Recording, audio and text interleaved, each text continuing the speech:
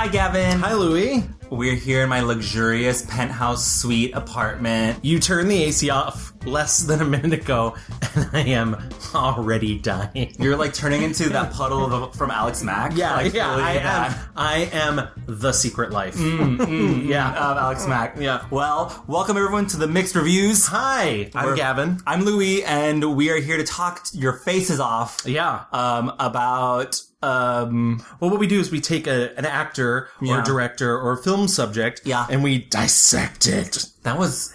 Was that dark? That was too dark. Creepy. That's too much. Too much. You want to try it again? Yeah. We take an actor or a director or a film subject and we cut it open and take its guts out. Wow, that worse. There's the charm and energy that I love so much, and I expect every episode. Well, I just want you to know it's August, which means it's basically Halloween. So. Okay, I know this is like a bit that you do, but like truly it is too early.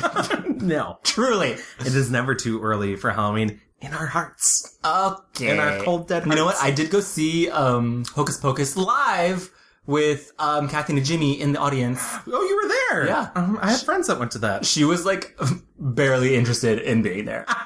Like she's excellent and great, but mostly she's like, listen, I'm an activist first and an actor second now, so whatever. I like that in between the last time we were together, you saw Kathy and Jimmy live. Yeah. I saw Bette Midler live. Wow. And we both saw Sarah Jessica Parker dead. She's just zombieing around New York City. Exactly. Oh my God. Wow. What a life we lead. We live. Speaking of living and laughing and loving, last episode we talked about living icon and legend, Miss Cher herself. We asked you guys to go to our Twitter poll and vote on what your favorite Cher movie is, and I've got the results in my hands. Oh my goodness. Your pick, Mask, came in last place with 9%. Silkwood came at 18%. My pick, Come Down to the Five and Dime, Jimmy Dean, or whatever it's called, came in second with 23%, and a late surge brought Moonstruck to the top with 50% of the votes. All around, no wrong answers. You did no wrong answers. And let me tell you, I am not surprised. And honestly, like, Moonstruck deserves it. Yes. As I've said before on the show, oftentimes I will try and pick, first of all, I'll pick my favorite performance no matter what, but also I usually try and go the less obvious route because I want people to see these films that maybe they perhaps have not seen. Because you're like so like interesting and weird and kooky. Yeah. And just like all those things. You forgot handsome. Oh. Yeah. Did I forget? Let me tell you, that's why I host a podcast and not videocast. But I mean, I was happy to see the people that did like Mask, and I was actually really happy to see what a strong showing, Come Back to the Five and Dime, Jimmy Dean had. Yeah, same. Because I really liked that movie, and I didn't know so many people had seen it, so yeah, maybe I should have more faith in our audience. Maybe, yeah. Also, just a quick shout out, we have some people saying, no love for mermaids. We have lots of love for mermaids. Oh, yes, absolutely. I just didn't know which ones, like, was I gonna really knock out Silkwood in favor of mermaids? Right. Probably not. Also, just a quick note, I did go see Mamma Mia too. Yeah, and you hated it. And I hated it! I don't know why. I don't know what's wrong with you. Somebody hates fun. It's Louie. I don't hate fun, and honestly, when the movie became fun, like, honestly, when Cher came, I was, like, super into it, but before that, I was like, the big dancing queen number didn't do anything for you? When they're on the boats coming in, that was fun. But before that, I was like, the C-list ABBA music, I was like, kissing the teacher, like what? I do love the fact that they give so much time to a song about assaulting a teacher. Exactly. And Lily James is fine. Like all those young, attractive people are fine. But I was like, this is boring. But anyway, I digress. Cher was the best part of that movie, and I'm not surprised. So... There. I disagree, but it's fine. Moving on, though. Yes. Who are we talking about this week, Gavin? Why, we're talking about none other than the Scottish legend known as Ewan McGregor. Yes, Ewan McGregor, my loins quake and quiver for thee. I actually am sweating even more now, just thinking about him. Yeah, so, true. That's not possible. I'm just a pile of water. Exactly.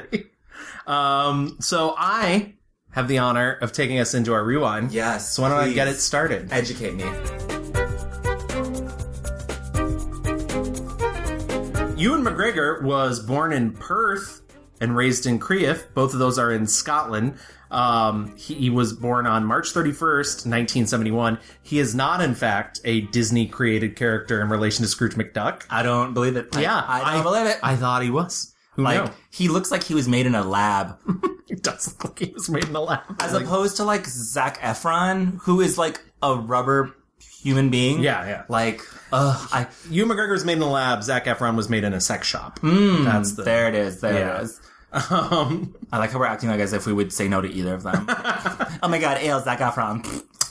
His mother, Carol Diane, is a retired teacher at Crieff High School. His father, James Charles Stewart, Jim McGregor, is a retired physical education teacher. He has an older brother named Colin. And his uncle is the actor Dennis Lawson, who was in the Star Wars trilogy, in the original Star Wars trilogy. Yes, I saw that. And he has said in many, many interviews that his like love of theater and acting. My uncle would come, who was an actor in London, and he would come up to Scotland, and this, there wasn't anybody like him where I lived, and he was also my uncle, and I remember that excitement about when he would come to visit. And I wanted to be like him, I think. I wanted to be anything that he was, So from a really, really young age, I wanted to be an actor. And I remember, going to see him and stuff. I remember seeing him in theatre in London when I was a kid, going to see him in plays, in small theatres to begin with. And then later on in the West End, he became very popular in musicals. He did quite a few musicals in London. That's why I wanted to be an actor, I'm sure. It's interesting. I often wonder if he hadn't been an actor, would I still have... Because I really feel that this is the right thing for me to be doing. I don't have any qualms about that. But I wonder if I would have thought about it if he hadn't sort of paved the way for me. I think I saw an interview where he said him and his brother wore out the VHS of Star Wars because they were so excited to see their uncle like on the big screen. I mean, give me a break. Like he must have been like 8, 9 around the time when Star Wars came out. It's like just the perfect timing for a young boy to witness Star Wars, and also casually your uncle's in it, so whatever. He attended the Independent Morrison's Academy in Crieff, and he tells the story of being in a car at the age of 16, and his mother explaining to him because he wasn't having a good time and wasn't really getting the education that he wanted because he wanted, a life in the arts. His mother told him he could drop out of school. We weren't allowed, you have to make choices, don't you? When you're in Britain anyway, you have to make choices in secondary school. And well, I did know what I wanted to do when I was 9. I wanted to be an actor. And so by the time I got to 14, 15, and I had to make my decisions of what I wanted to do, well, really all I could do at school that felt good to me and was interested in was art and music. Like, those were my avenues of expression, if you like. Sounds pretentious, but they were. There was the only creative things that I could think of to do. But the school didn't want me to do art and music, so they made me choose one, and I had to do physics and music. That just wasn't me, and I guess my parents could see by the age of 16, when they let me leave school, that I wasn't copping out, that it was really, that this is all I cared about. My mum, I remember very distinctly, we were driving into Crieff and it was raining and the windscreen wipers going like this, and she said, "I've spoken to your dad, and if you want to leave school now, you can." I was like, what? I couldn't believe what she was saying. Sign me up. I was like, oh, well, I'm not going back to school then. That was it. I got to my mate's house where I was heading, and I went, "Oh, I'm not going to school." And he went, "What?" I said, "Well, I'm not going back to school. My mum said I don't have to go." Big deal for parents who are teachers. Right. I wonder if, though, I'm feeling like this, Scottish wilderness of, chasing your dreams. And he wasn't born in the 1600s, Louis. Okay, no one can tell me otherwise if he was or was not in the movie Brave, okay? He's only 47. He was actually one of the bears, one of the 3 little bears. No, he was not. No, I'm kidding. I would have loved that if he was, though. You would think Disney would tap into that. Hello. Or someone would tap that. Hello. Wow, we're terrible tonight. Lots of tapping. After leaving school at the age of 16, he worked as a stagehand at the Perth Theatre and studied a foundation course in drama at Kirkcaldy College of Technology before moving to London to study drama at the Guildhall School of Music and Drama when he was only 18 years old.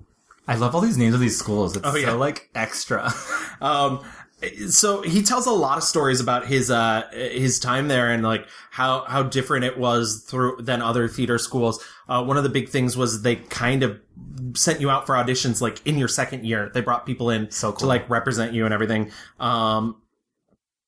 Prior to his graduation from Guildhall, he got his first big role. It's funny, he was up for both. He talks a bit about this. He was up for both a movie and this show. But he didn't get the movie and was super depressed. And then he got this 6-episode miniseries, Dennis Porter's, Channel 4 series, Lipstick on Your Collar. I was able to find some of this, but not anything real coherent, because, most people who know Dennis Porter, he's the guy who created The Singing Detective.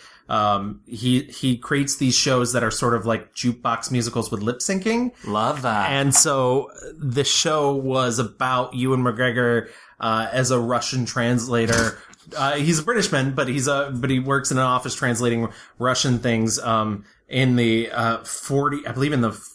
60s. And it's got a lot of, dubbed over lip syncing to songs. I found this one clip, and he even talks about it in interviews about having to do this take after take of singing Fats Domino's Blueberry Hill. So the camera's there, and as I start singing, I found my thrill, the camera pans away and up into the corner from a close-up to me to reveal the whole world, the whole set, and everybody in it, who all then start singing with me to I found my thrill. So we started that, and we did one take, and then we did another take, and then we did another take, and we did another take, and we did another take. My heart started racing. I was thinking, shit, I started losing my nerve, because we were doing 5 takes, 10 takes, 12 takes.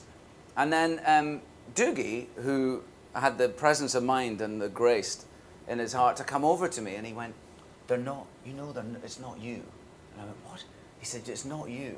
It's the move. The crane move is quite difficult to get, and they're not getting it properly.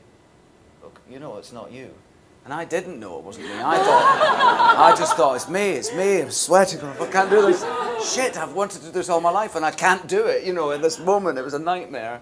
And it was so nice that he thought to do that. And I've always remembered that. And from there, like, his career, really started to take off. He did a BBC adaptation of Scarlet and Black with young Rachel Weisz. Casual. Yeah, exactly. And then he makes his film debut in 1994 in the movie Being Human with Robin Williams. He doesn't have a large role, but it's there. And then his next big break is the very next film he does, which actually starts sort of a collaboration between him and Danny Boyle, which is the film Shallow Grave in 1994, starring him and Christopher Eccleston. And it's great. I don't know if you I watched her. Oh, yeah. I like that movie a lot. Danny Boyle makes, like, really stylish movies. Yeah, well, Danny Boyle comes from a theater background.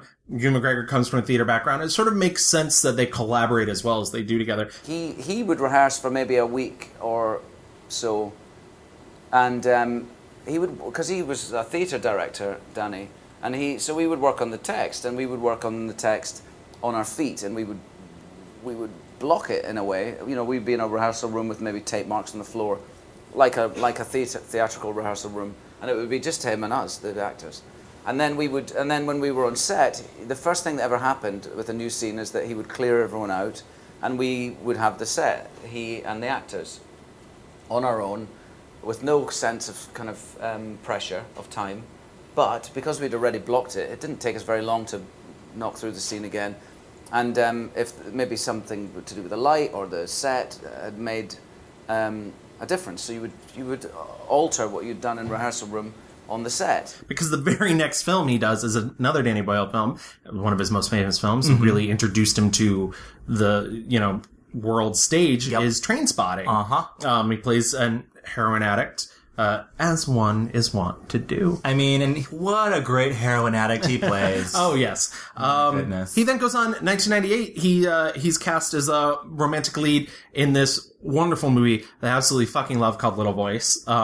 It's so good. He's not the draw in it for me, but, like, he's good in it. Also in 1998, he does Todd Haynes' Velvet Goldmine, and I think it's his first really prominent American accent in a movie. Right. And I'll come back to that. Okay. It just feels like at that moment is when he cemented himself as, like, a, like, not British, but, like, an actor of the time, like the 90s time, because Trainspotting was such like a seminal like 90s moment. And Velvet Goldmine kind of feels like in the same range of that. Also, I will have you know that I did watch something called Blue Juice, which was after Trainspotting, but before Velvet Goldmine, I believe. There's a lot of interesting, like, is that, I'm assuming, a British film? Yeah, and because Brastoff also comes in that era. Yeah, Brastoff was so cute. Yeah, it's a cute movie. I love anything that has to do with like the Union saying "fuck you" to Margaret Thatcher. Those are my favorite movies. Yeah. But yeah, Blue Juice is trash. Don't watch it. And then like the year after that comes the big movie, Star Wars: The Phantom Menace. Yeah. Known to the ages is the best Star Wars film. Right. The one that's what I've said. Yeah, really. It's just the one that everybody, just like when they think Star Wars, they think, Phantom Menace. Ooh. I will say though, the best part of Phantom Menace, I mean, he's very good in it, but I will say the best part is that fucking music. Like, how dare they, like, what was like the bad guy's name in that movie? Darth Maul. It's funny, I've watched a bunch of interviews where Ewan McGregor can't remember the bad guy's name either. Darth Maul with his two-sided lightsaber. Yeah. Iconic. But then also whatever that fucking song is. The Duel of the Fates. The Duel, so good. Like, I think I'm happy that these movies exist just for the music. I have said many times, because I don't like the prequels, and I'm not like jumping on a bandwagon. I just don't think structurally they're great films. I don't think they add very much to the original films either, because part of the original films is mystery and it like wipes all of that out. But the problem with the prequels is there's no real human characters. And I think we sort of talked a little bit about this when we talked about Natalie Portman, and we kind of glossed over it because she's really mistreated as a character. Yeah. But it makes me sad just even thinking about it. Yeah. God. Yeah. Oh yeah. She's really, especially that third movie, she's literally confined to a bedroom for the whole film. But, there's no human, there's no like Han Solo type characters. And the closest you get is Ewan McGregor's portrayal of Obi-Wan Kenobi, who still is a Jedi Knight. So he's still doing the whole like, but we don't have emotions, Anakin. Why do I get the feeling you're going to be the death of me? Don't say that, Master. You're the closest thing I have to a father. Then why don't you listen to me? I am trying. Can you see him? I think he is a she. And I think she's a changeling. In that case, be extra careful. Go and find her. Where are you going, Master? For a drink. He's very good in it, but like he's talked a lot about how it was really difficult making those movies and how he necessarily didn't have like a great time making them. My favorite interview piece I've heard is he comes from a theater background. Everything's very real. Yeah. Nothing is real in Star Wars. I was walking around with George when I got the part in the studio where we shot up in north of London called Leavesden, where they ended up shooting all the Harry Potter films. And there was guy, he was showing me around the art department, and there was guys with chainsaws carving this huge submarine out of blocks of polystyrene, and there was a perspex bubble on the top that looked like where we might sit. And I, as we walked round, I said, "Will we go underwater?" and he went, "What?" I said, "Will we go under the water in it?" He went, "There's none of it real." And a little part of me died.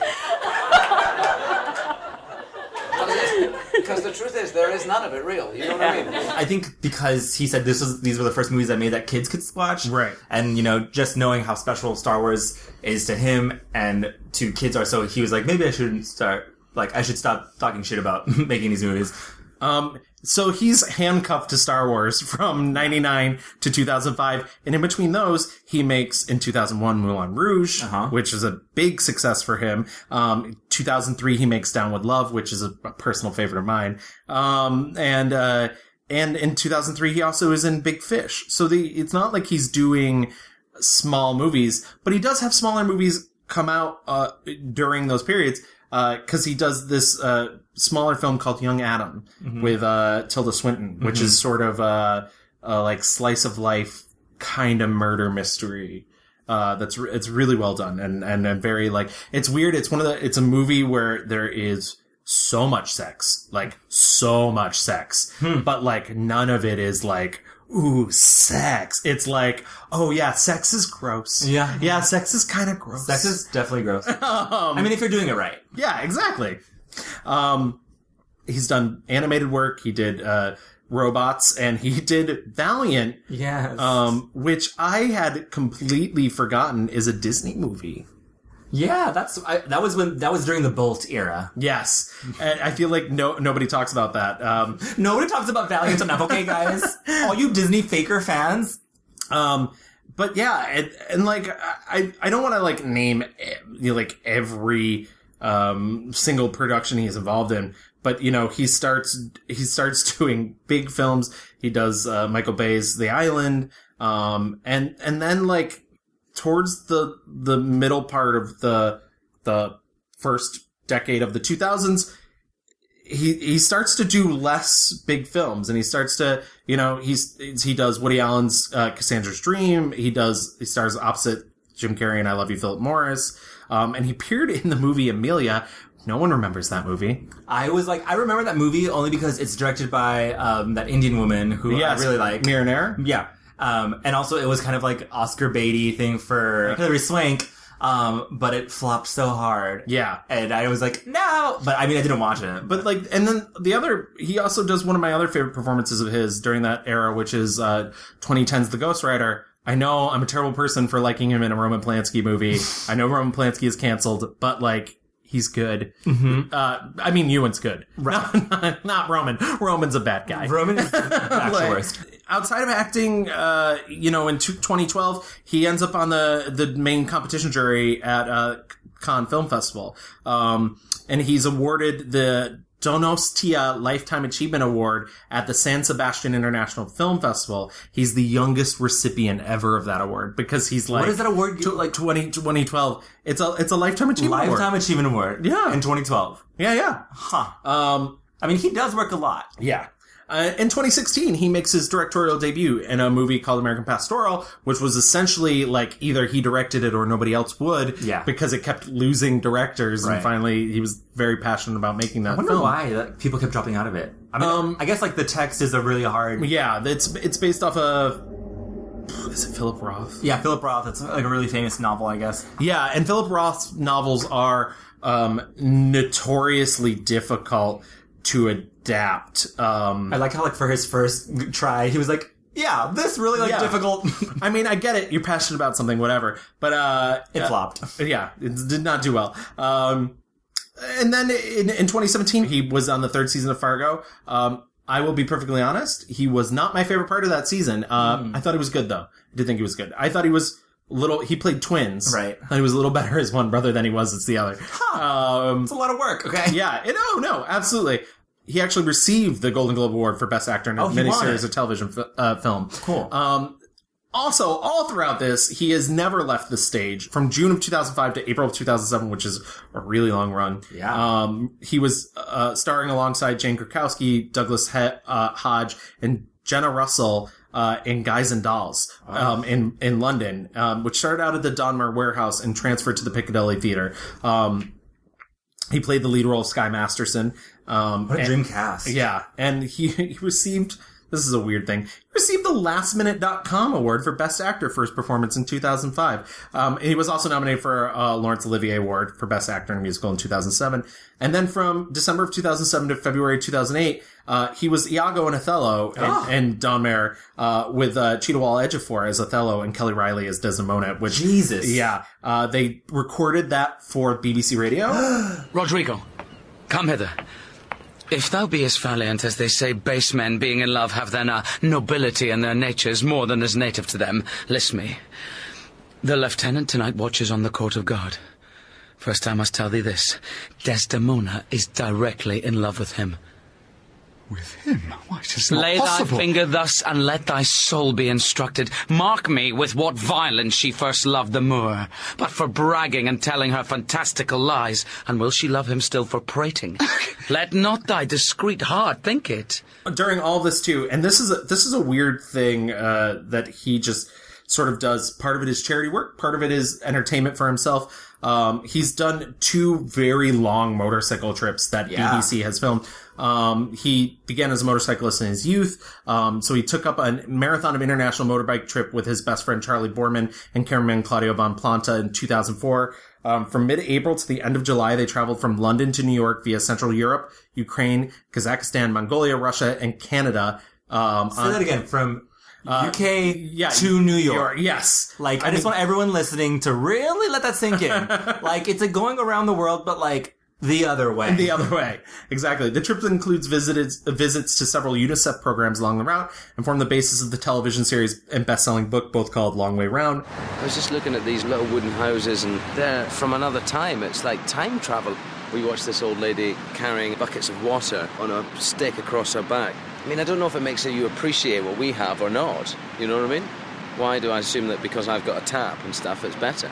Long Way Round team reunited in 2007, and they went from Scotland to Cape Town in South Africa. The journey, entitled Long Way Down, lasted from the 12th of May to August 5th of 2007. McGregor's brother Colin joined the motorcycle team during the early stages of the Long Way Down journey. His father Jim also rode on sections. Wow, like, imagine like from May to August, that's like what, May, April, June, July, like that's 4 or 5 months just on your motorcycle going halfway across the world, like delivering aid and help to these UNICEF locations. That's fucking boss. And that's not all. In 2012, he appeared in a 2-part BBC documentary called Ewan McGregor Cold Chain Mission, where he traveled on boat, motorbike, plane, and on foot to deliver vaccines to children in remote parts of India, Nepal, the Republic of Congo. The trip was part of his UNICEF ambassador work. So he's done a lot of amazing work in terms of that.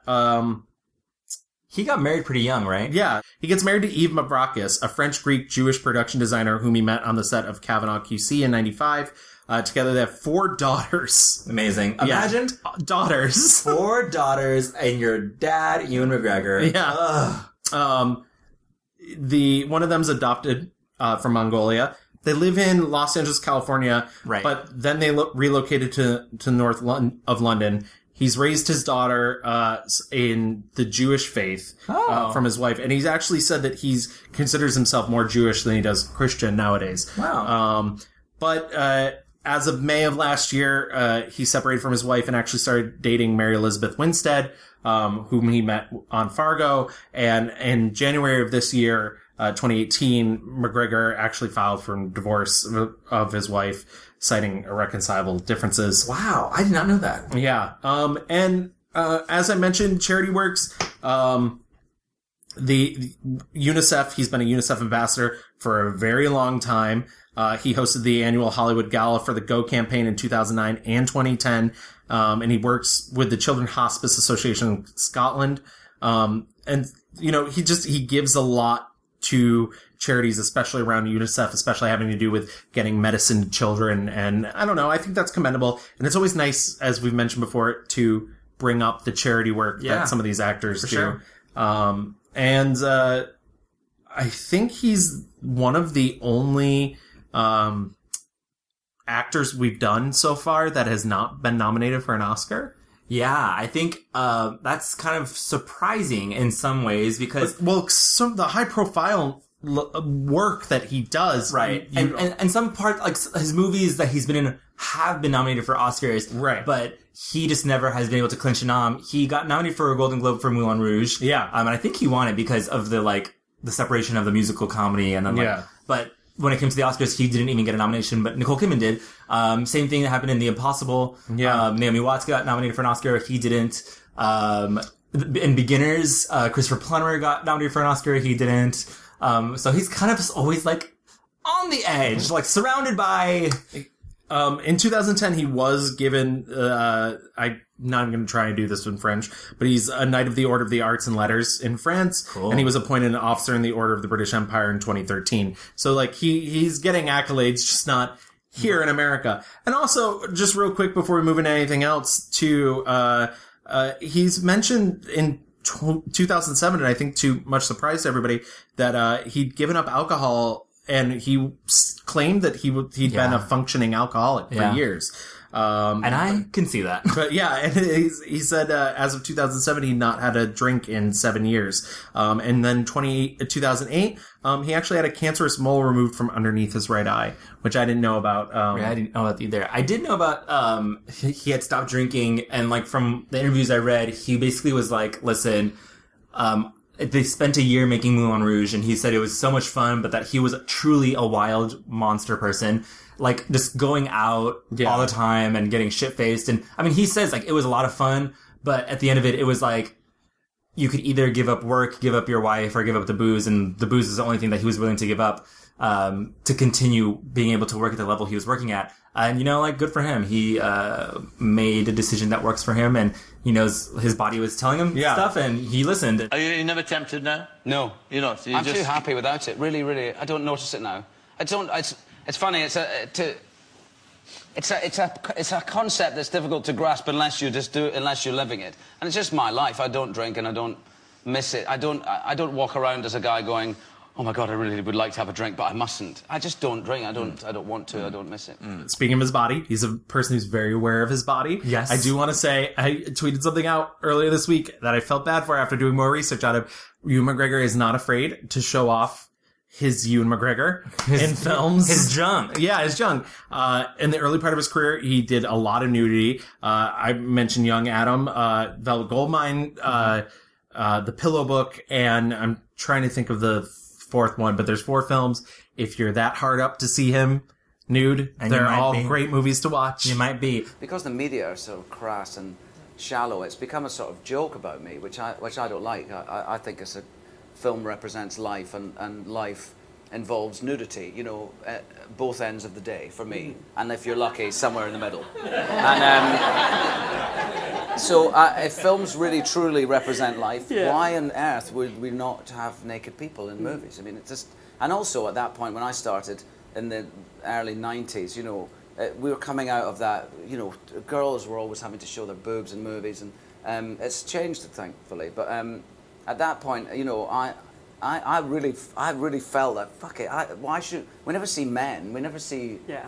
We never see a penis in anything. Why don't we do that? See that? So I've just always thought that it's really... I'm always really connected to my work. I think the work's important, and nudity and the naked body and sexuality and are all very important things to us as people, and a huge drive in what makes us tick as people, our sexual life. And so I think that's important to explore in work. I've always been happy to do that. It's embarrassing to do if it doesn't have that sort of weight behind it. And to sort of demean it by Ewan McGregor's naked again, I was just annoyed by that. I think it's a shame. But whereas violence and bloodshed, and that doesn't upset anybody. I mean, that really, I don't want to see someone's intestines. That upsets me. But if I see someone's penis, that's fine. I don't care, I don't want to see guts and decapitation, but I'm quite happy to watch someone have sex. He's had, on average, 4 movies out every year since, 96 or something crazy. Yeah. And it's a good time to remind everybody, he's 47. Yeah. So, he's very prolific. Yeah, he has still a lot to go. Yeah. And there's a lot of movies to get through. And I also wanted to rewatch Beginners, but I just didn't get around to it because I was like, I just want to watch new stuff. I don't think I really rewatched anything, which was unfortunate. I almost rewatched Little Voice, but I couldn't get anybody to watch it with me. So that's not a movie for yourself. Yeah, exactly. Watch this thing I like. I did rewatch I Love You, Philip Morris, just because I was like, I know I'm going to enjoy that. We've now twice done people to rewatch it, and I've not had the urge to rewatch it, so I just think I don't like that movie. I like it a lot. That's fine. But I think it's just because it's Texas nonsense and shenanigans. Before we move into our picks, I do have some quick questions, because I've developed a sort of just a theory on Ewan McGregor's acting, and we are here to talk about his acting. So what do you think of him as an actor? I think he has that very specific charm. He reminds me a lot of there was always at least one straight guy in high school who was the nice straight guy, or the nice straight guy who could hang, who wasn't afraid of kissing a boy and being chill about it, because Ewan McGregor will kiss a boy. Yeah, for sure. And actually, just a sidebar, one of the things I really appreciate him, because I've seen him play gay, Pillow Book, he has a lot of sex with men, Velvet Goldmine, I Love You, Philip Morris, and I even watched this really, really abysmal film that he's not in very much called Scenes of Sexual Nature, where he plays a gay man, and he never sinks to a mince, or never. He just playing, and like you have no idea as a queer audience, as we're both, how appreciative I really am of that. Yeah, yeah. I mean, it's almost like people get. I mean, obviously, like with all the Scarlett Johansson like shit, like taking roles away from like queer actors or trans actors and stuff. With him, it feels like he's playing with such respect. Yeah, it doesn't bother me for whatever reason. Beyond that, I think he is that special type of character who, like, when it's time to play charming, like in Down with Love. Oh my god, his smile. Brilliance. But also, like, when it's time for him to play, like, maybe a little more dastardly or plain evil, there's something unsettling. Who do we talk about? Oh, it's unsettling. Oh, Stanley Tucci. Yeah. Has the same thing. It's unsettling when they're playing against type, and it's so good. So, what I agree with everything you said, and actually I'm glad, like, I really kind of like the comparison the straight guy can hang. But, like, but you did bring up theater, and I think, and this is not a knock by any means, but I get scared that people might interpret this as mean or me saying that, like, I don't think he's good, because I think he's extremely good. But he is not one really for a subtle performance. He's a very theatrical performer. And I think sometimes when you put him in a more nuanced role, he, like, loses a little bit of what makes him so good. Like, what, I'm trying to think of, like, a movie where maybe, cause I'm thinking of all the moments where he's, like, had to, like, yell. Like, I'm thinking, like, obviously, like, Star Wars when he's like, you were supposed to save, like, that's a classic, in The Impossible when he does that phone call to, like, his family and he breaks down and it's amazing. Henry? Maria and Lucas are not here. What do you mean, not there? The water came and swept everyone away. And I found Thomas and Sam and Lucas up. I don't know what to do. I don't know where to look for them. Henry, calm down. Henry? Look, I have to go because lots of people need to use this phone, okay? That's the toilet. And like, those are all good, and those are great examples, but I still feel like there's like a slight bigness to them. Like, even in Young Adam, which is a very dour movie, he plays everything, there's a scene where towards the beginning, and I don't want to give too much away about that movie because that movie is really interesting in the way it unfolds, but they find a dead body at the beginning of the movie. Right. And he starts, one of the first scenes, he, like, starts, like, trying to figure out maybe what happened to this dead body, and like, he starts rambling off how she could have died. I think she went to a bridge fully dressed and stood there breathing the warm night air. And she took off her jacket and folded it neatly on the ground. And then she unbuttoned her blouse. And then undid her brassiere. Let it drop down on top of the other clothes. And then she'd unroll her stockings and hold them out so that they blew in the breeze like pennants before she let them float off into the night. And she'd shiver and ask herself if she really wanted to go through with this, and she'd answer that question by kicking her clothes into the river. And it still feels like a slightly enhanced performance. I was telling my friend Connor about this, and he was like, oh yeah, like a Hugh Jackman. Yeah. And I do think there is a quality there, which once again is not a negative thing, but perhaps that's why people don't always flock towards him in terms of, like, thinking about giving him an award for his filmic portrayals. Right. I think he knows what he does very well. Yeah. And he knows how to dial it up to 11. Like, I mean, God, think about Velvet Goldmine. When he's on stage, when you first see him as Kurt Wilde, I was like, I'm at a concert. Yeah. And he's fully lived in as this person. Even in Trainspotting. Yeah. But there's nothing small about that performance. Yeah. Right. And those two movies, there's nothing really small there. Maybe in Velvet Goldmine towards the end. Trainspotting is the other movie he's nude in. Duh. He's nude in that? Yeah, just a little bit. Okay. But yeah, it's, I think part of his, like, magnetism is he has, like, this wild energy. Yeah. I mean, thinking about, like, Moulin Rouge, like, being able to... Yeah, and that's, like, he's perfect for Moulin Rouge or Down with Love or Velvet Goldmine or these sort of bigger than life portrayals. But there is something, like, it's not theatrical. Like, sometimes a really good example actually is, I don't know if you saw the movie Night Watch, which was, it's really abysmal, but it's, like, him in a lot of scenes, him and can't think of his name, Josh Brolin.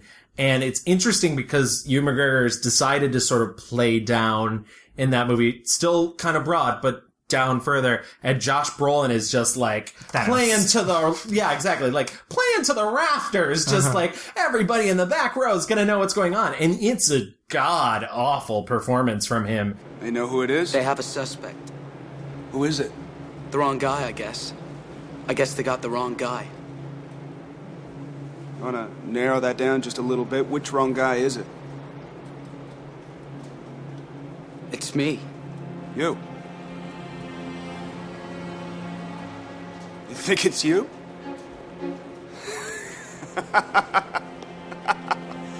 Oh, boy. Boy, they got the wrong guy. And it's interesting to watch that Ewan McGregor still has that sort of like theatrical brightness to him, but he can sort of pull it in. But it still didn't, maybe nuance isn't the right word, but it's never small. Yeah, and the more I think about it, you're right, but I wonder if it's just because he's a fucking star. Yeah, it could be. He does have that quality. He shines too bright. And he shall not apologize. Well, for that, then I say, why don't we move into our 5-star reviews? Okay, 5-star reviews coming up, hot and fresh. I'm gonna go first because I'm just gonna. Because it's your apartment. Because it's my apartment and I'm melting. No, it's like, listen, I watched all these movies and I was like, oh wow, blah, blah, blah. But literally, it just doesn't fucking matter because the answer is Moulin Rouge, okay? Like, that, when I first saw that movie, it was at that moment where I knew, I am a gay man. And I love life. Life, liberty, pursuit of happiness, or what's that's the American dream. Oh, right. Beauty, truth, and love. Hello. Yeah. Moulin Rouge. I mean, how much do we need to talk about Moulin Rouge? You know, it came out in 2001. Baz Luhrmann, Nicole Kidman, Elephant Love Song medley. Like, I fully went to the Alamo Drafthouse to watch a sing along. How did that go? It was amazing. Like I mentioned earlier, Variety released a actors on actors interview with Nicole Kidman and Ewan McGregor, and they like caught up. Literally, Moulin Rouge came out like 17 years ago, which is no, shut up, horrifying. Yeah. There is literally now a Broadway musical coming to Broadway. Yes, which has been playing Boston, and I know several people who've seen it, including my friend Joe Reed, who listens to this show. Hi, Joe. Hi, Joe.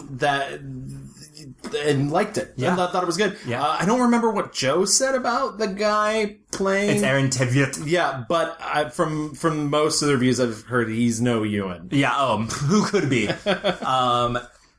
So essentially, if you haven't seen Moulin Rouge, it's this great tragic comedy romance musical like on meth. It's spectacular. Yeah. It's the story about, Ewan McGregor's character, Christian. Yeah. Christian, if you will.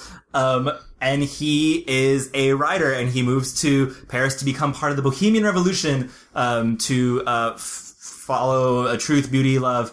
And he gets involved with Toulouse-Lautrec, played by John Leguizamo, so good. And they want to write this big show, and they need to convince Harold Ziedler to produce it. And to do that, he needs to woo and convince Satine, which is Nicole Kidman, she's a courtesan. And she just wants to be a great actress. Right.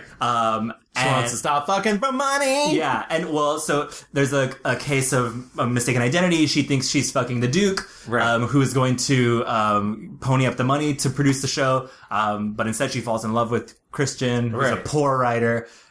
A life without love, that's terrible. No, being on the street, that's terrible. No, love is like oxygen. What? Love is a many splendid thing. What? Love lifts us up where we belong. All you need is love. Please don't start that again.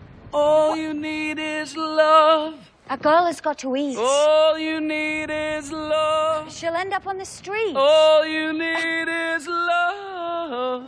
Love is just a game. And they just have this big love affair, and it's fun and loud and crazy, and it's part of Baz Luhrmann's kind of like his Red Curtain trilogy. Correct.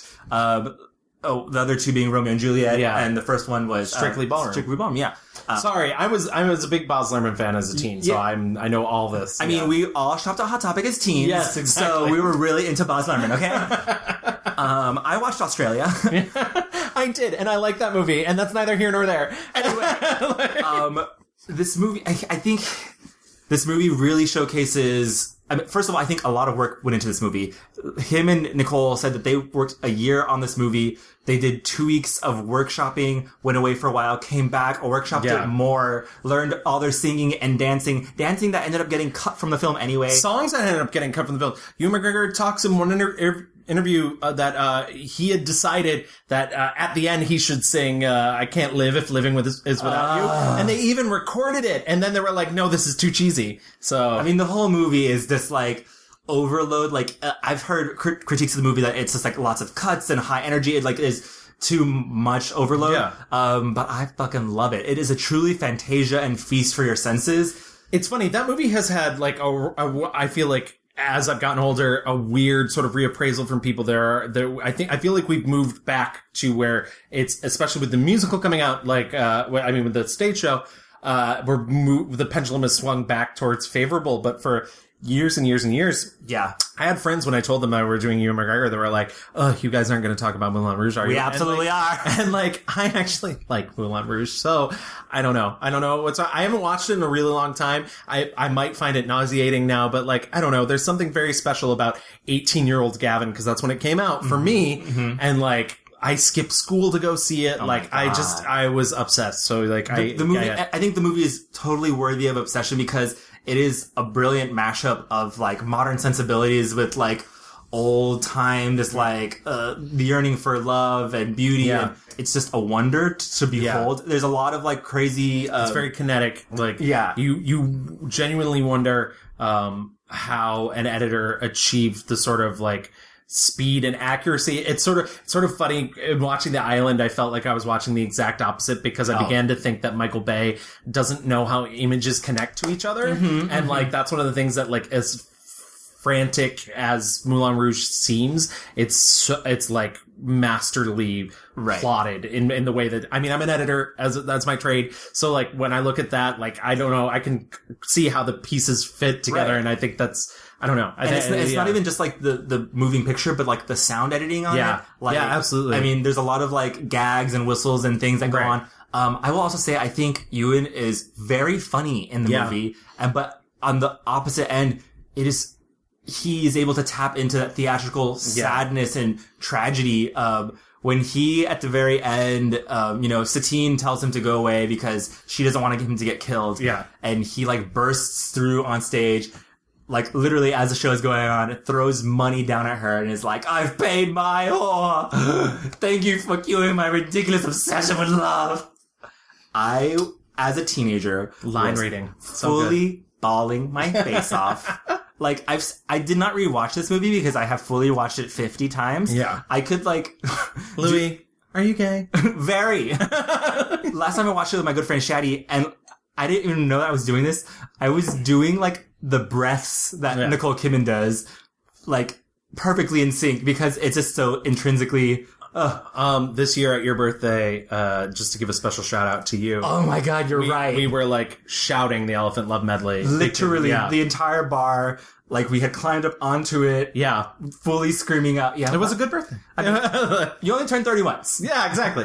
But anyway, enough of Moulin Rouge. Gavin, please, tell me what you've chosen. I want to go with his other, musical that I love so much, which is Velvet Goldmine. Oh, cool. And Velvet Goldmine is, Todd Haynes' film, which is, it's a sort of fake autobiography of David Bowie. Right. Mixed with Citizen Kane. There's some shots directly out of Citizen Kane, but it's essentially about this glam rock sort of punker. Starts out as a mod character named Brian Slade, who's the David Bowie sort of stand-in, and this movie like played by Matthew Rhys, right? Yeah, or Jonathan Rhys Meyers. Why did I fucking say Michael? I don't know. Okay, it's fine. Played by Jonathan Rhys-Meyers, and it sort of follows his career. It's like the rise and fall, sort of as you would for Ziggy Stardust, as you will. But the main storyline is actually Christian Bale playing a journalist named Arthur Stewart, who is trying to track down Brian Slade, who disappeared after faking his death on stage. He plotted a fake murder on himself. To sort of kill off this character he'd created for himself. It's very dramatic. And terribly. And in the process of doing this, he starts interviewing people that were connected to Brian Slade, including his ex-wife, Mandy Slade, played by Toni Collette, and his ex-lover, Kurt Wilde, played by Ewan McGregor, who is effectively, if you were to do the David Bowie story, he's a combination of Lou Reed and Iggy Pop. He looks a lot like Iggy Pop, but he's really sort of fulfilling the Lou Reed. He also, portion. though, looks a lot like Kurt Cobain. Oh, at the fucking end of the movie, he looks exactly like Kurt Cobain, and it kills me that he never got a chance to play him because now he's too old. Right. Unless you're doing a fucking Somewhere Beyond the Sea thing. Right. It's not. I think I read somewhere that Courtney Love was also being like, what the fuck? Why you guys are that is Kurt Cobain. Right. I mean, it's not, but also yeah, he looks exactly like him, and his name is Kurt, but yeah.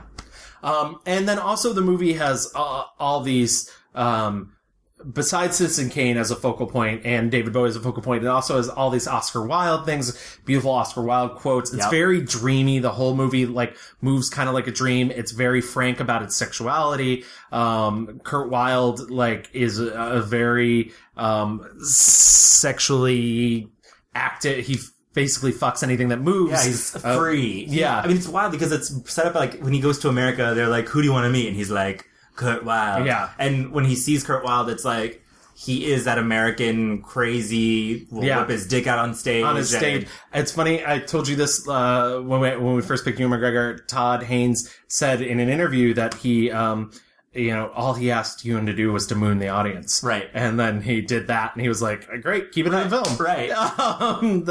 And it's just really beautiful. And you really believe that there was love between Brian Slade in so much that Brian Slade could give love to somebody that was not himself, right. Which is probably why supposedly David Bowie really hated this movie and refused to see it and was like, but I almost feel like that's part of the Citizen Kane, sort of the William Randolph Hearst, right. The myth of the film. But yeah, so Kurt Wilde was his lover. It's this disastrous love affair leads, they set out to change the world.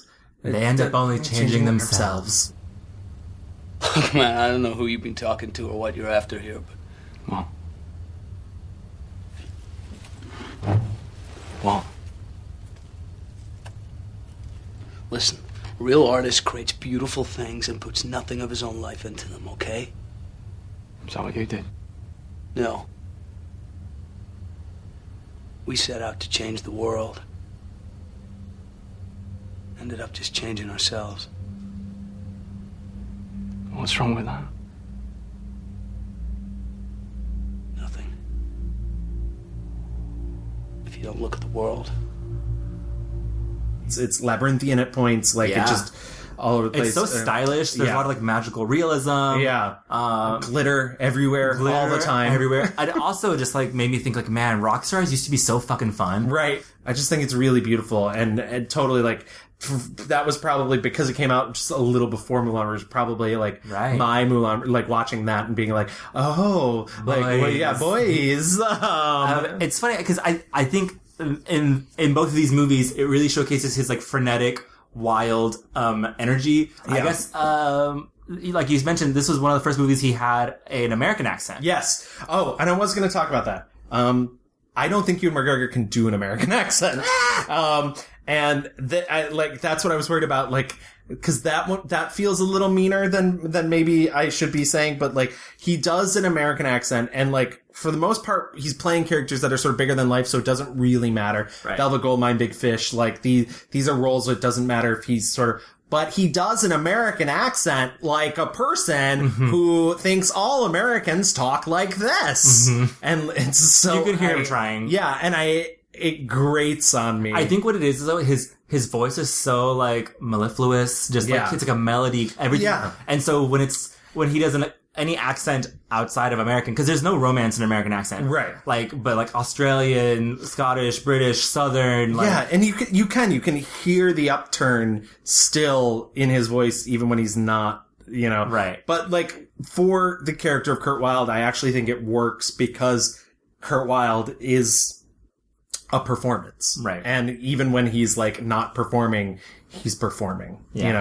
I love the movie. It's if you haven't seen it, it's like a special find, I think. For and sure. just full of the best fucking music. I mean, David Bowie wouldn't let them use any of his music, but like, you have Brian Eno and Venus and Furs and Lou Reed music in it, and just their version of Babies on Fire, while not as good as the original Eno version, is still amazing. And plus Jonathan Rhys-Meyers does the David Bowie thing of like pretending to go down on him while he's playing his guitar. It's just so well done. The movie is it's like I said, it's very special for sure. Were there other films that you saw that you particularly liked? I want a controversial pick, I know, but I just watched The Impossible, and I don't think The Impossible's bad. Well, I mean, so I think The Impossible is a movie that is about one family and their journey or tragedy, reconciliation during the 2006 Indian Ocean disaster in like Thailand and Southern Asia. The movie didn't make a lot of, no pun intended, waves in the United States.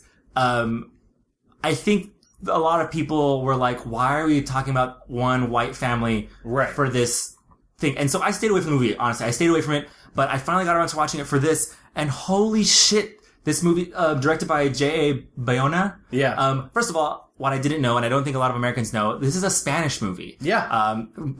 Jay is a Spanish director. The entire production company was from Spain. The producers heard Maria Belon, who was the original family that this is based on was a Spanish family, and she went on radio to talk about her what happened to her family, and producers heard her and they contacted her, and she ended up co-writing the movie. Yeah. Was with them while filming, giving it's so funny too, because when that was found out, then it was like, okay, still white family, like why are they not a Spanish family? Right. Maria Belon apparently said she loved Naomi Watts so much, and she asked for her to play her in this movie. Yeah. That neither here nor there. The movie is incredible. Yeah, it's well beautifully done. Yeah. This movie is just visceral, and if anything, this movie is just like a reminder of like, what the fuck, like Katrina and Sandy and all these things that keep happening. Like, the most horrifying part of this movie is when Ewan McGregor is fully walking around uncovering body bags to see if his family is in any of them, and the camera just zooms out, and there's hundreds and hundreds of body bags, and I just thought, the first thought was like pure horror. Yeah. I love, controversially, because I know some people really hate this movie, and I've heard from people that they think it's boring as well, but I think it just touches something. I lost my father about 10 years ago, and Big Fish is a movie that reminds me of him. Yeah. And I really love that, and I really like Ewan McGregor's performance. I think it is big in body, but it's also like really touching and heartwarming. And I think it's really plays well off of Albert Finney, who plays the older version of him, performance. I don't want to talk too much about Big Fish, but the moment that he sees Alison Lohman at the circus and everything freezes. Beautiful filmmaking. Yeah. And just, one of probably the last time Tim Burton made a movie. I was gonna say, I was like, oh, this is Tim Burton, like, not being a complete crazy person. Yeah, it's like last gasps of like control, creativity. Yeah. Not everything was on a green screen. Well, that scene, particularly, one of the things I love about it is there's CG in that scene, but the actors are mimes. So it's not like they froze them. They just stopped moving. Which I loved. Daffodils. They're your favorite flower. How did you get so many? I called everywhere in 5 states. I told them it was the only way to get my wife to marry me. You don't even know me. I'll have the rest of my life to find out. I mentioned Young Adam earlier, and I really like Young Adam, and him and Tilda Swinton, so like lots of Scottishness and lots of sex that's not romantic. And I'm trying to think... Trainspotting's great. Trainspotting's great. I mean, obviously, how could you not talk about... Doesn't it make you proud to be Scottish? It's shite being Scottish! We're the lowest of the low! The scum of the fucking earth! The most wretched, miserable, servile, pathetic trash that was ever shot into civilization. Some people hate the English, I don't. They're just wankers. We, on the other hand, are colonised by wankers. Can't even find a decent culture to be colonised by. We're ruled by effete arseholes. It's a shite state of affairs to be in, Tommy, and all the fresh air in the world won't make any fucking difference. And then another movie that The Pillow Book, which I mentioned earlier, also great.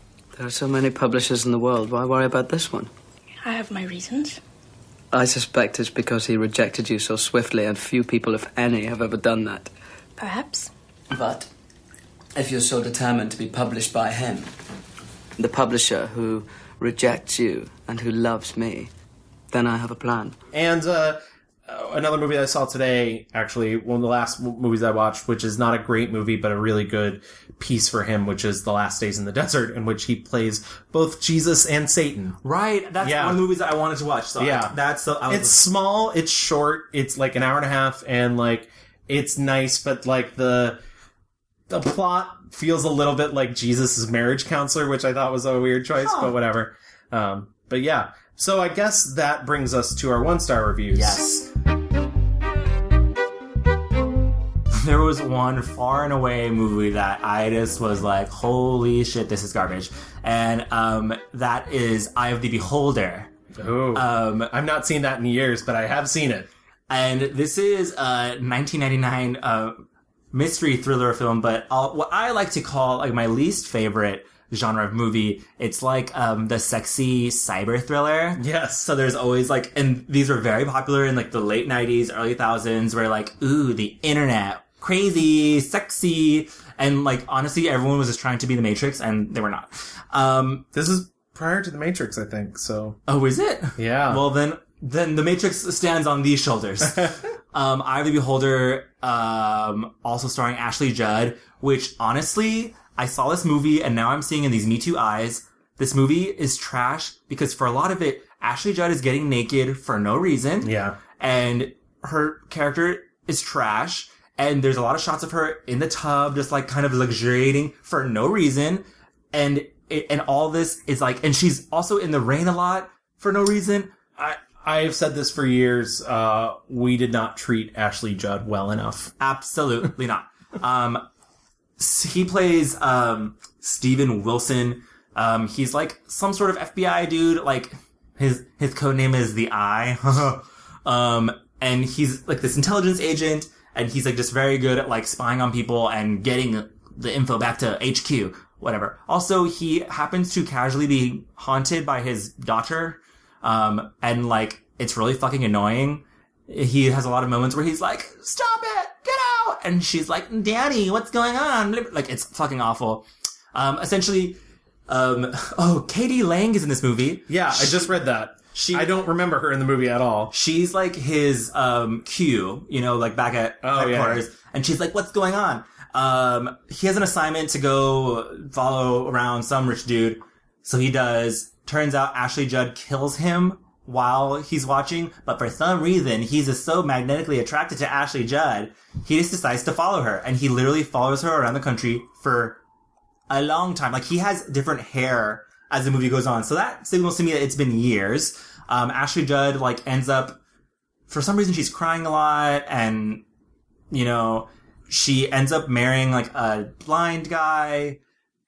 Ewan McGregor, who's still stalking her, is like, no! And so he, like, gets him killed, essentially, and follows her to Alaska. It is the most batshit crazy movie, and I don't even know if there's anything resembling a plot that makes sense here. He is not good. Ashley Judd is treated like shit. The mystery haunted daughter, I don't know what that was there for. It doesn't really happen, like, the second half of the movie. This one's my daughter, I think. She was an embassy kid and was relocated or dislocated, is I think the word that they used, every 10 months. I simply came home one day and she wasn't there anymore. And 7 years later, I stopped looking for her. And the thing that gets me the most is that she had no choice. She simply woke up one morning and didn't have a father anymore. So I'm just a daddy who lost his little girl. And I guess you're a little girl who lost a daddy. I almost wish I had rewatched this because I've basically banished most of that to the recesses of my brain. It should be banished to the recesses of, like, American cinema. Truly. I don't want to kick a guy when he's down, but my least favorite was American Pastoral. And I think part of it is the man didn't have good enough sense not to recast himself. It's just not a role he was capable of. He's too, for all of the, like, he's the correct age in reality to play the role. But, like, he's not. Like, he doesn't look like it. So you think he's too young? I think he's too young and he's too broad. He's too, like, this is a role for somebody who can play it all inside, and he can't. He just can't. So what American Pastoral is a movie about... Swede. He's Swede. He's like a very, like... Americana. Aryan-looking Jewish person who marries he's a football star who marries the prom queen, played by Jennifer Connelly. Who also was like Miss New Jersey? Yeah. And she's a shiksa, so she's not Jewish. And his father doesn't approve. And they have a daughter who has a stutter, who grows up to be, Dakota Fanning. And she's very affected. She watches a monk self-immolate during the 60s, and it, like, scars her, and she gets very affected in the anti-war movement. And her father tells her one day, like, he doesn't want her protesting far. Why doesn't she protest at home? And so she blows up a local post office, and goes on the run, and he spends the rest of his life trying to find her. Yep. And, like, it's the trials and tribulations of that. On top of that, there's a wraparound story with David Strathairn, who is back home for his 40th, the story is told through that lens. Right. And whatever happened to the Swede? Right. Well, that's the weird part, right? So David Strathairn is, like, in this town for his 40th high school reunion, and like, the Swede wasn't even in his class. He was the older brother of a friend of his that's in the class. Right. The younger brother played by Rupert Evans. And he, like, idolized this guy to the point of obsession, it feels like, which I'm pretty sure in the novel is, like, one of those things of, like, somebody from the outside seeing the American dream, but in the movie is played so wrong. It's just like, why? It's a little weird. It's weird. It's like, he once helped me across the street. Right. And it's like, it's very Mean Girls, where it's like, she once punched me in the face. Yeah. It was awesome. Yeah, exactly. And so Rupert Evans is like, oh yeah, he died, and, like, this is the story about him. Yeah. And it's supposed to be sort of like, everybody has a darkness to them. Like, everybody has, like, the American dream is never what you think it is. And but, like, what makes the choices of all that even worse is that, like, you have David Strathairn, who is a person in his 70s, up against Rupert Evans in terrible old age makeup. And it's just like, cast somebody else to play older Rupert Evans. Like, why would you do this? Especially since Rupert Evans is so baby-faced. They did this, I mean, at the end of the movie, they show Ewan McGregor in old age. Yeah. And it's not good either. And, like, I think what bothered me the most, I mean, it's a bad adaptation of what I've heard is a very good novel. But, like, I think what hurts it more is the emotional core there is missing, and there's scenes between him and Dakota Fanning, because he does, spoiler alert, he does run into her a couple times as she's older, and it's very emotional, but it's like I don't know, like her, whatever direction he was giving her doesn't work, and what he's giving himself is so big. You want to protest the war? Protest it right here in Old Rimrock. What am I gonna do? March around the post office? Bring the war home, isn't that the slogan? Look, they gave me this award. It's just a stupid plaque, but it means one thing. If you take a stand, people notice. If you oppose the war right here, with all your strength, this is part of America too, you know. Read Marx. Revolutions don't begin in the countryside. We're not talking about revolution. You're not talking about revolution. They don't have any chemistry at all. No, they don't. It was almost like I could see, she was trying to be like disaffected. Yeah. And like aloof.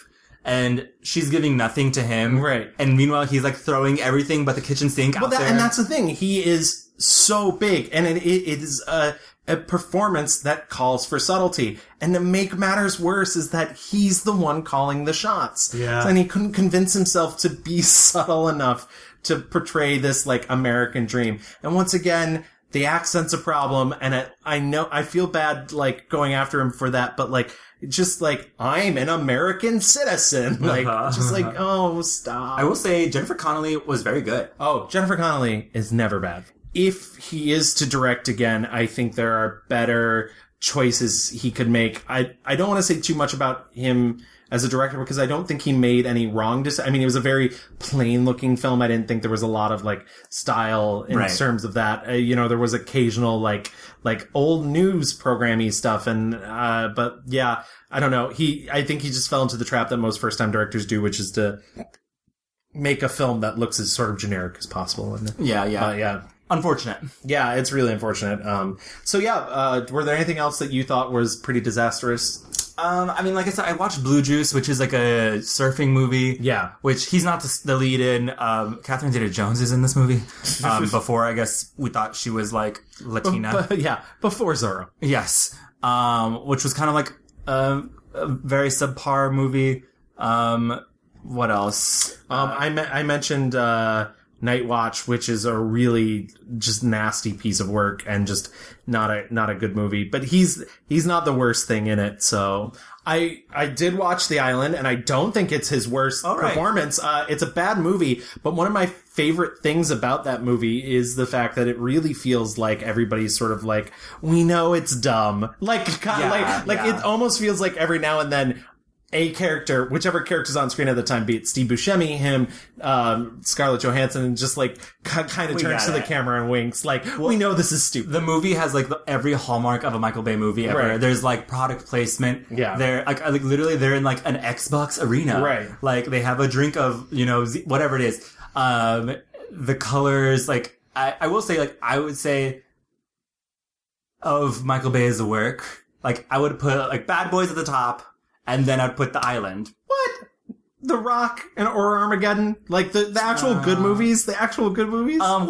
Okay, first of all, Bad Boys is an excellent movie. We've been having this argument since our second episode. Bad Boys is excellent, and you guys can drag me all you fucking want, but you're fucking wrong. And by guys, you just mean me. So Louis, let's quick before we move on to our fast forward, let's do our mixed reviews review. Okay. So my 5-star review was 1998's Velvet Goldmine. My 5-star review was 2001's Moulin Rouge. And my 1-star review was 2016's American Pastoral. Mine was 1999's Eye of the Beholder. Excellent. So let's move into our fast forward. So we're talking about Ewan because he has Christopher Robin out in theaters now. I didn't watch it. I'm assuming you didn't get to go watch it. I didn't watch it, but I have very specific reasons for not watching it. So I was like, oh yeah, we'll do Ewan McGregor. And like, I like Winnie the Pooh. Like that. Yeah. And then I was like, oh, it's directed by Mark Forrester, who's one of my least favorite directors currently working. What's his deal? He did The Kite Runner and Quantum of Solace and Finding Neverland, and he's just a schmaltzy hack. Okay. And then I saw who wrote the script, and like, it's the woman who wrote Hidden Figures, which is fine, and I can't remember the second guy who wrote something else more recent, and then fucking Alex Ross Perry, who I've never even been able to make it through one of his movies. Who's that? And it's hard for me to stop watching a movie. He wrote and directed this movie called Listen Up Philip a couple years ago, and I had a screener, so I was seeing it for free nonetheless too, and I turned it off. In between, he works with Elizabeth Moss a lot. He made this movie called Queen of Earth. He has this other movie coming out soon called Her Smell. Gross. Yeah. And I do not like him. So I was just like, you know what? This movie is canceled. And yeah, I didn't watch it, but also he has a new movie on Amazon right now. Yes. Called Zoe. Yes. With Léa Seydoux. You know who else is co-starring in it? Who? Christina Aguilera. Yes. Okay, so I did watch this, and I was like, That robot sure does look like... that is Xtina. That is Christina Aguilera, ladies and gentlemen, making her... Does she ask Ewan McGregor to help her put on makeup at any point? No, but she does ask him to do the Wagon Wheel Watusi. That's crazy. That's crazy. Did you get to watch it? No, I didn't, and I did mean to watch it. It's very good. And it's good. Interesting. It reminded me a lot of...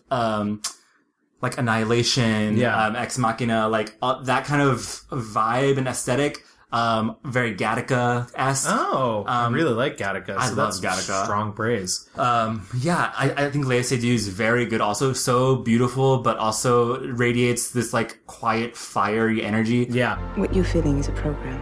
Machines don't really feel the way people do. Hi. Oh, hey. I ran a match with you and me. I have to show you something. You don't oversee the synthetics division at the lab. You're a creation of it. It was a test. I had no idea you would evolve like this. If you have Amazon Prime, Zoe is streaming now for free. It's very interesting, weird, and good. So I recommend that. Well, he has coming up next, according to IMDb, he has Dr. Sleep, which is in pre-production. Yes, so Dr. Sleep is the Stephen King sequel to The Shining, and he's playing the adult Danny Torrance. In the book of Dr. Sleep, Danny Torrance is now a janitor at not a retirement home, but like a home for sick older people, and he sort of uses his powers to help them pass more peacefully, his like psychic powers. But also at this time, there's a group of psychic vampires who are traveling across the country. Of course there is. And he like befriends a little girl, and they want her like essence, and so he has to battle these psychic vampires. Wait, is it Hocus Pocus 2? It's Hocus Pocus 2. Wow. But yeah, so that's a big, right. That is a big one. And it's funny, he just did an interview where somebody was like, what do you think, Stephen King will think of, this, since he notoriously hated the Shining adaptation? And he's like, I think Stephen King will like it, but we're very faithful to the book, except for one big change, and I won't tell you what it is. So yeah, so what do you think, what do you learn, and what do you feel that Ewan McGregor should be doing in the future? I mean, so the one thing I learned about Ewan McGregor is that he is such a confident actor. Yeah. He's given lots of interviews where he says, you know, when he was doing Trainspotting and Shallow Grave, or even like before that, like trying to get work, he was like, I had no doubt in my mind. I thought I was the shit. Right. And everything I was going to do was going to be amazing. And you could not tell me otherwise. And I think even with his flops, he's talked about American Pastoral, so how he was like, yeah, it's disappointing no one saw it. You have a sort of connection with the work. I've always felt connected to my work and an ownership of it as an actor. But if a film's not done very well in this box office or whatever, I just go, okay, well, I got something out of it and the experience was rich for me and it didn't really matter. But in this case, because it was a film that I'd made, I found that was very hard to deal with, the fact that people didn't go and see it, a lot in the cinema. But, you know, you do the work and then you move on. And yeah. And I like that attitude about him. And hopefully there is a self-reappraisal as well as like a critical appraisal of it. I think also he's figured out that like what he likes doing. Yeah. I think he was like, listen, I fucking did The Island, bought a house, and was okay. And but he has said, he likes working on these really small movies. That Jesus movie, he said, he literally knew that they didn't have a budget, so they like got him a trailer, and he was like, guys, fucking get rid of the trailer, and so we can all like have a better meal together or whatever. Yeah. Like, And then that movie's directed by Rodrigo Garcia, whom I, for the most part, like. He directed this movie called 9 Lives years ago that I really love, but he also directed the Anne Hathaway Passengers. Oh. Yeah, exactly. So my 1-star review for Anne Hathaway coming back to haunt me.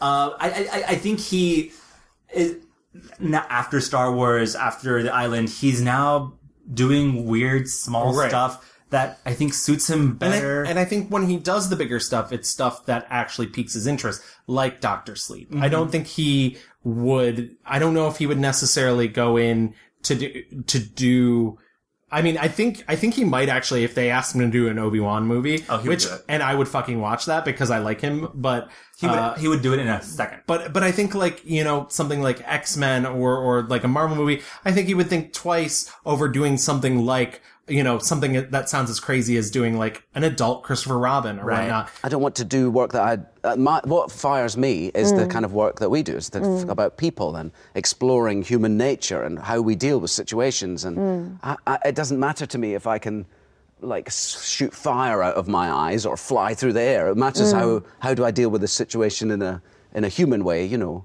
You know, it's so funny you brought up X-Men, and now I'm thinking about Michael Fassbender. Yeah. And like they seem to be driving in the same lane. Yeah. I think the only reason it's funny because I've been thinking a lot about it's funny, the two people I've been thinking the most about since we did Ewan was Fassbender and Anne Hathaway, because I think he has much more in common with Anne Hathaway. I do think Anne Hathaway is another big, we talked about it before, another big performance, and she's not, but she can do nuance, and that's the difference. Right. Because like I thought the monster movie she did last year was like so kind of a nuancy performance. But Fassbender I think is the opposite of McGregor.